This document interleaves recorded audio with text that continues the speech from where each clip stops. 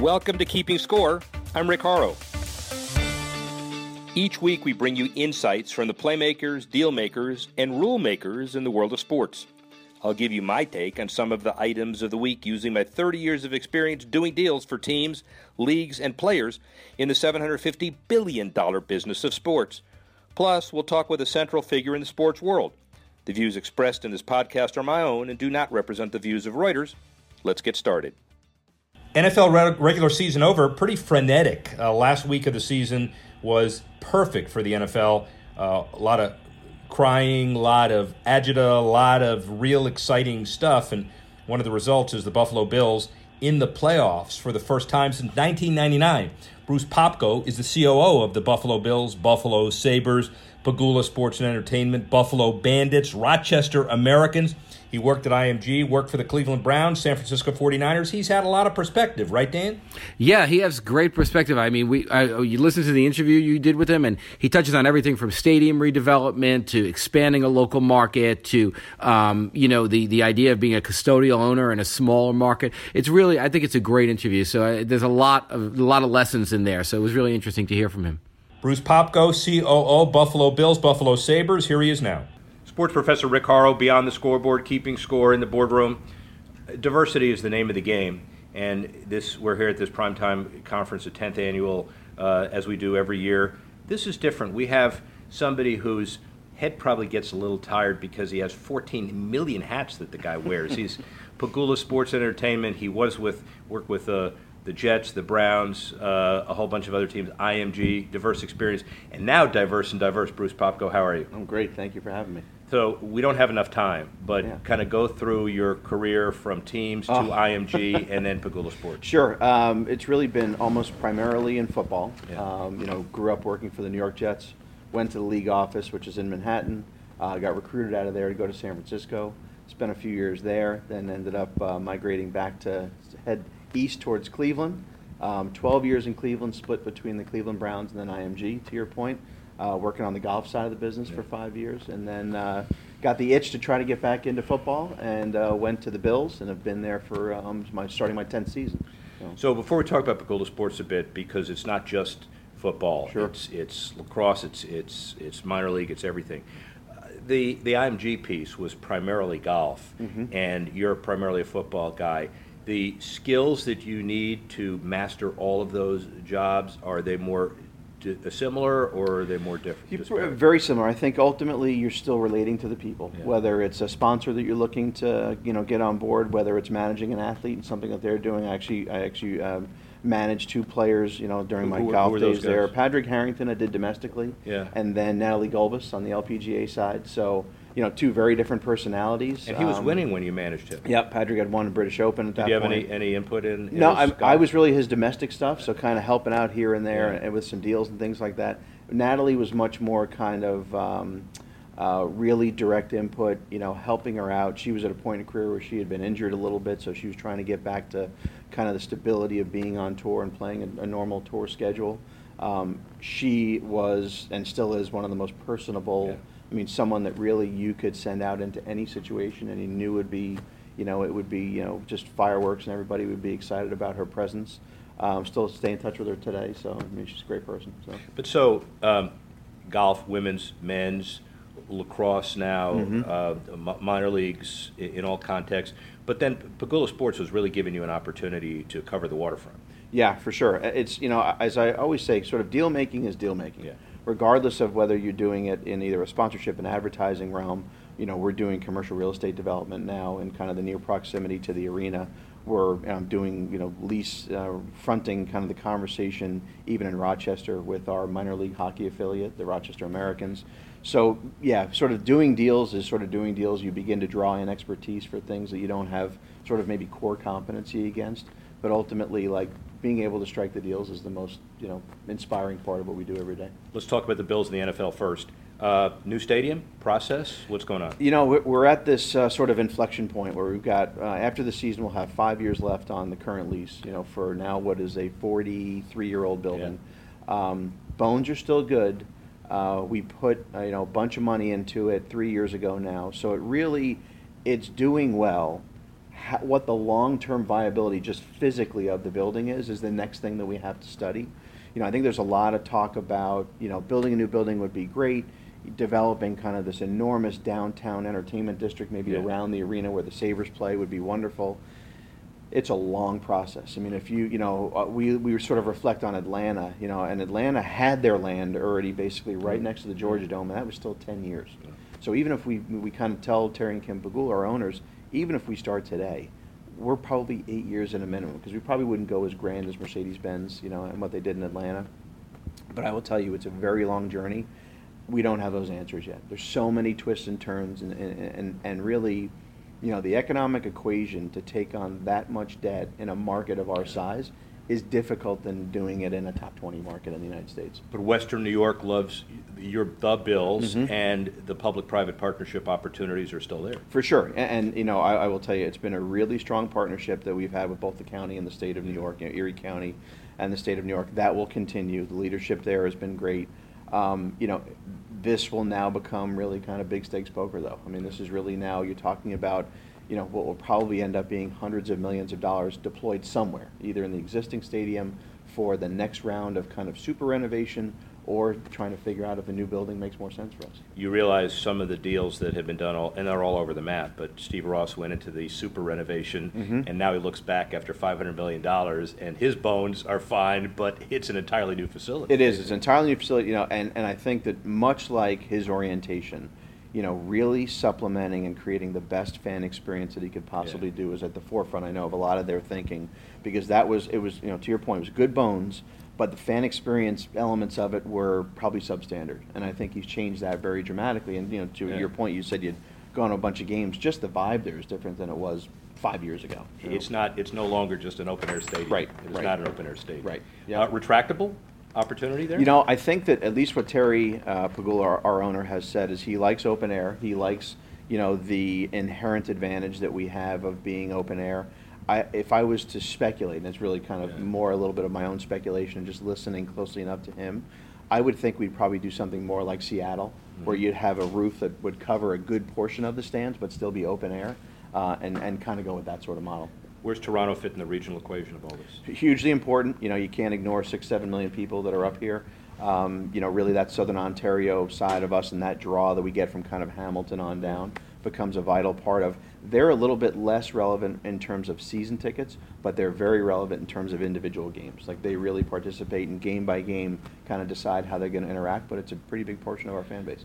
Why are the cynics being listened to so much for the NFL now, business-wise? The ratings, the injuries on Thursday night.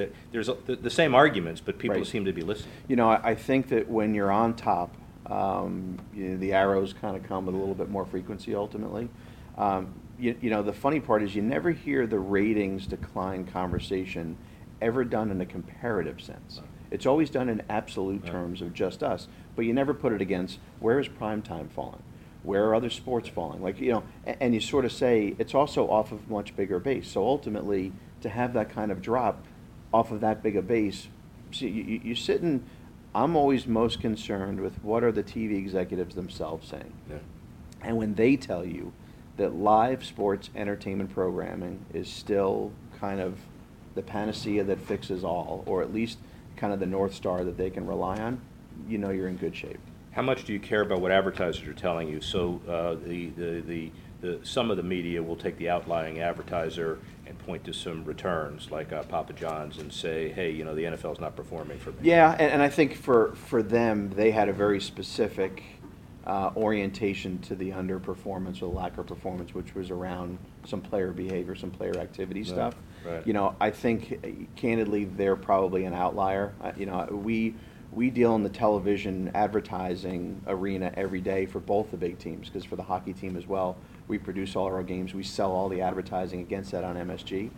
And I will tell you, we don't really get complaints like that. So, all right, so on-field, on-ice performance, let's shift to the Sabres for a second.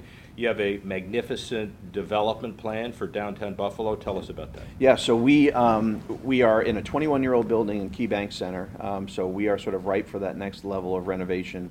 Same idea, really enhancing fan experience, really taking advantage of some of the parts of the real estate itself and the footprint to make sure we put enough programming in there that the fans want to be there early and stay late. I mean, it's as simple as that. We've built Harbor Center right next to it, which is 2 sheets of ice, largely oriented towards the amateur side of the game. Yeah. We've got the World Juniors coming in the end of the year now, and now all of a sudden we're beginning to sort of shift our focus or add to our focus some other commercial development. So really kind of beginning to extend the perimeter, create more of an entertainment district. We just bought an 80,000 square foot facility literally directly across the street from the arena, redeveloping that into a restaurant and a brewery.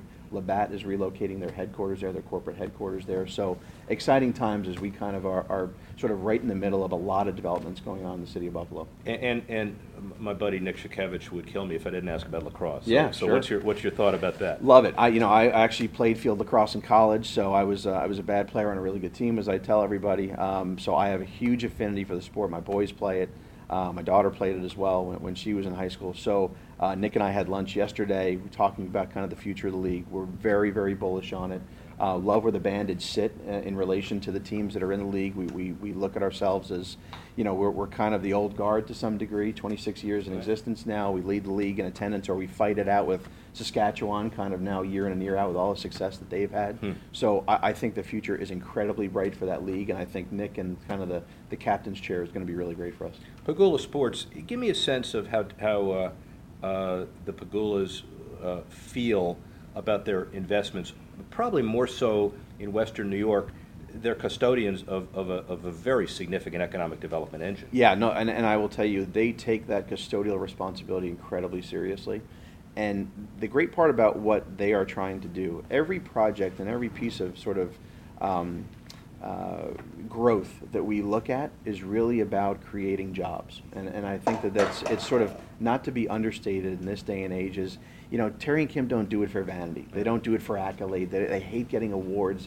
They do it because they know that they can be a growth engine in our community, and they take that job very seriously. And they've come to be recognized in the pantheon of fantastic community owners like the Crafts in New England and otherwise. Sure, exactly. I mean, you look at Patriot Place, and while that was, certainly pioneering when it came on, took them a little while to kind of get the momentum, but you look at just what it is right now, what it represents. We're in a little different situation in terms of where we are geographically, but then you look at, we have the same kind of footprint surrounding New Era Field right now.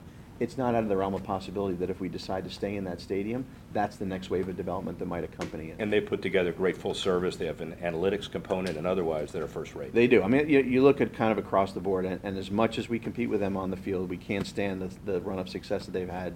You have to admire everything that they've done and the diversity of their portfolio. Yeah. They're just like us. They've got, teams in multiple leagues that they manage and a lot of other business units, and it's become kind of what you have to do to gain, I think, the utmost relevance and really take advantage of the economies that you afford yourself. We have centralized a lot of our marketing, business development, finance across all these teams and all these entities, and there's great economies that are afforded us. Speaking of economies and diversity, so do you wake up someday and say, which sport am I going to deal with today? How do you allocate your time? Yeah, you do a little bit, and you have to really make a conscious effort to be relevant sort of wherever you're going. Yeah. So you have to make a point of, I'm driving down to the stadium today, I'm going to go kind of walk the halls a little bit, I'm going to go to the arena today, be around the Sabres and the Bandits, I'm going to go to Rochester today.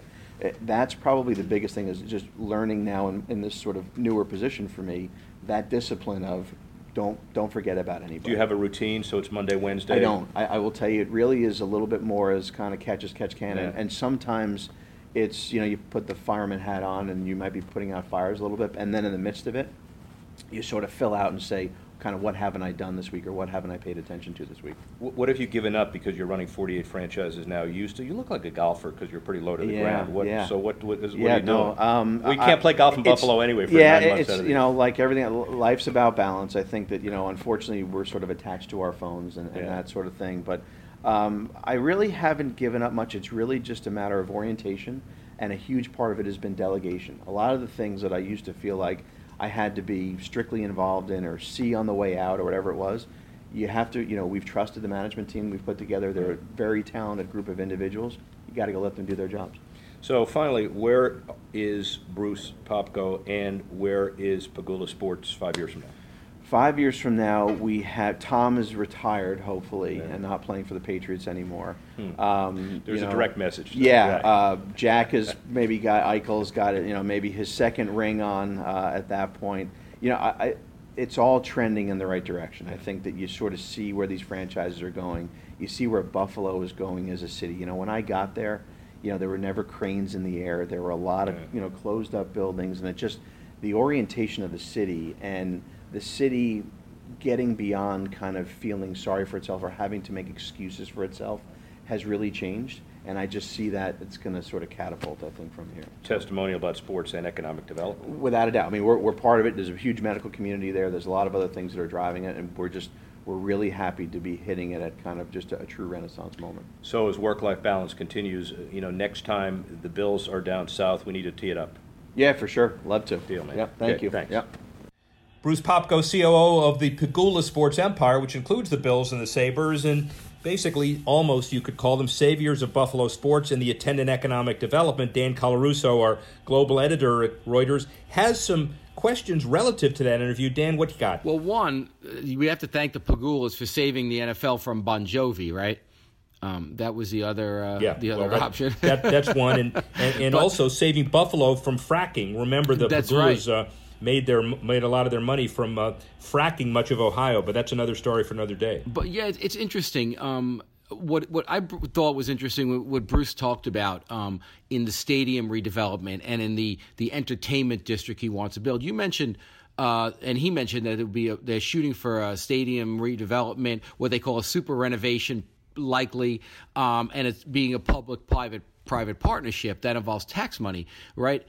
How much tax money is going to be available in Buffalo when New York gets hit so hard by the new tax plan coming out of Washington? How much is really going to be available for Buffalo's taxpayers? Not exactly in an economic boom. How much is going to be left for them to fool around with the stadium?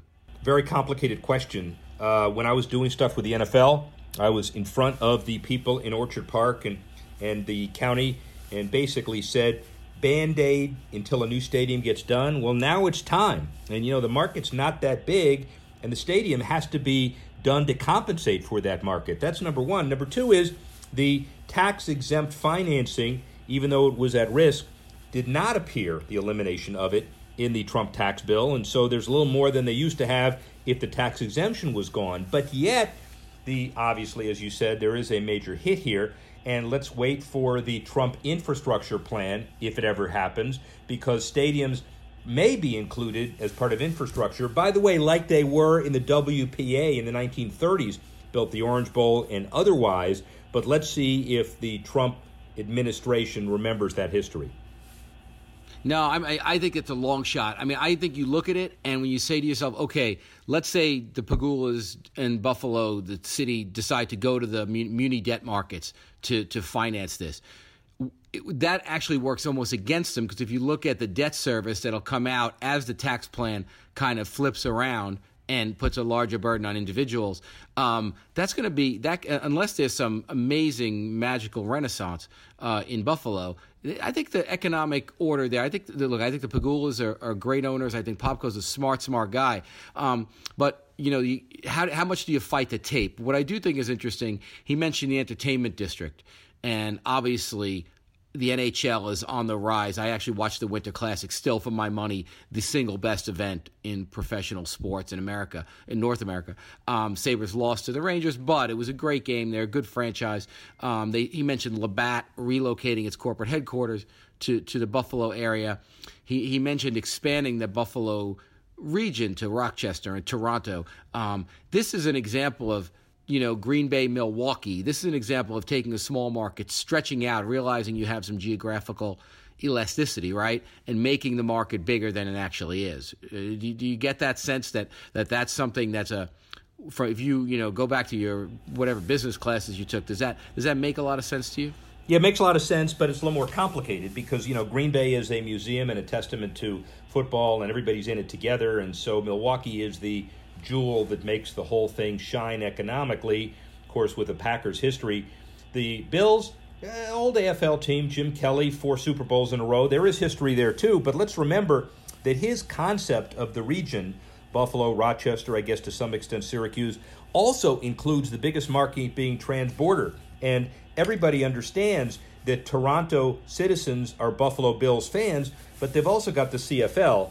And people remember, including Roger Goodell, that they have an alignment with the CFL. They certainly don't want to create a regional competition where the economics are sapped out of Toronto into Buffalo. People respect the fact that you cross the border to see an NFL franchise, but there are a lot of issues there. The other issue of the entertainment district, well, it certainly works in Miami, it works in Dallas, it works in Phoenix. Working in cold weather climate, not so much. We're going to test it in the Super Bowl when everybody theoretically emerges from their gopher holes and go to the various events in Minnesota for Super Bowl 52 in February. But Green Bay, different story. People are used to going to that stadium indoors and outdoors.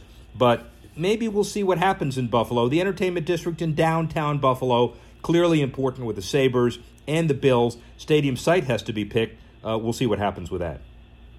So in the stadium, just to be clear, they're not. So are they looking at a super renovation? Are they still debating whether they're going to have an actual new stadium, new building? Because he mentioned the bones were good. Have they decided, or are they still in the midst of making that decision? Options open. Orchard Park, New York, is a suburb of Buffalo, and if you've ever gone to that stadium and been stuck at the end of a game, especially that Cincinnati-Buffalo Snowfest in December, November, you realize how difficult it is to move traffic on a 3-lane road in and out. So they've got renovation issues, but they've got infrastructure issues. And, of course, you could make the argument that downtown development in Buffalo with the existing arena and a stadium opportunity near it would be more important and more needed than in many downtowns, just because of the nature of the way Buffalo's downtown is today. So, ironically, it may cost a lot, but it may be more beneficial to Buffalo than most other NFL cities. That's an interesting point. What jumped out to you from this interview? I mean, you're the sports professor. What about it? I mean, obviously you have a lot of respect for Bruce. What was the key? What are some of the interesting things you caught on to in there? Chuck Schumer, very important in this whole deal to put it together.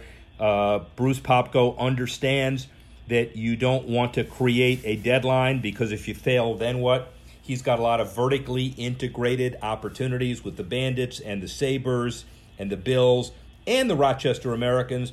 He has had previous experience with other teams, including the Browns. He is a long-term business development guy, and I think the sky is the limit with the Buffalo Bills and his other entities, and of course making the playoffs doesn't hurt either. Yeah, and I just I told you, I really like the way, and I don't mean this is in a way to denigrate the city, but I really like the way second city sports franchises are developing around this. And, you don't see a gun to the head of Buffalo. You see a cooperative, an owner who considers himself a custodian, and an executive team that apparently takes that very seriously. And I think that's, to me, that's a gratifying thing to hear from especially in a town like Buffalo, which has not had a great run of economic luck in the past 30 years or 40 years even. They have a good banking sector, and probably Labatt's going there is probably a nice deal. So there's a better base than in other industrial towns, but it has not been one of the great economic stories in America. So to have an owner who's a custodian and a steward and looking to create jobs and trying to model out an entire district as opposed to holding the city hostages is nice to see. And it's, again, one of those sports elements where it really works to a city's advantage. The irony of the NFL season is the Jaguars and the Bills play each other in the first round of the NFL playoffs, two of the smallest markets in the NFL, both owners committed to community ownership, stewardship, economic development. Again, we'll see how that all shakes out as we head to the Super Bowl. 18 for 18, the top 18 news stories 2018. Check it out on Reuters.com, and we'll continue to move forward in the sports business world. Rick Horrow with Dan Colarusso, Keeping Score. Thanks for listening to this edition of Keeping Score. The producer, Alex Cohn. Associate producers, Freddie Joyner and Ryan Warner. Assistance provided by Carla Swadek, Tanner Simpkins, and Ronnie Sokatch. And the executive editor of Reuters Digital, Dan Colarusso. I'm Rick Horrow. Thanks again for listening. See you next time on Keeping Score.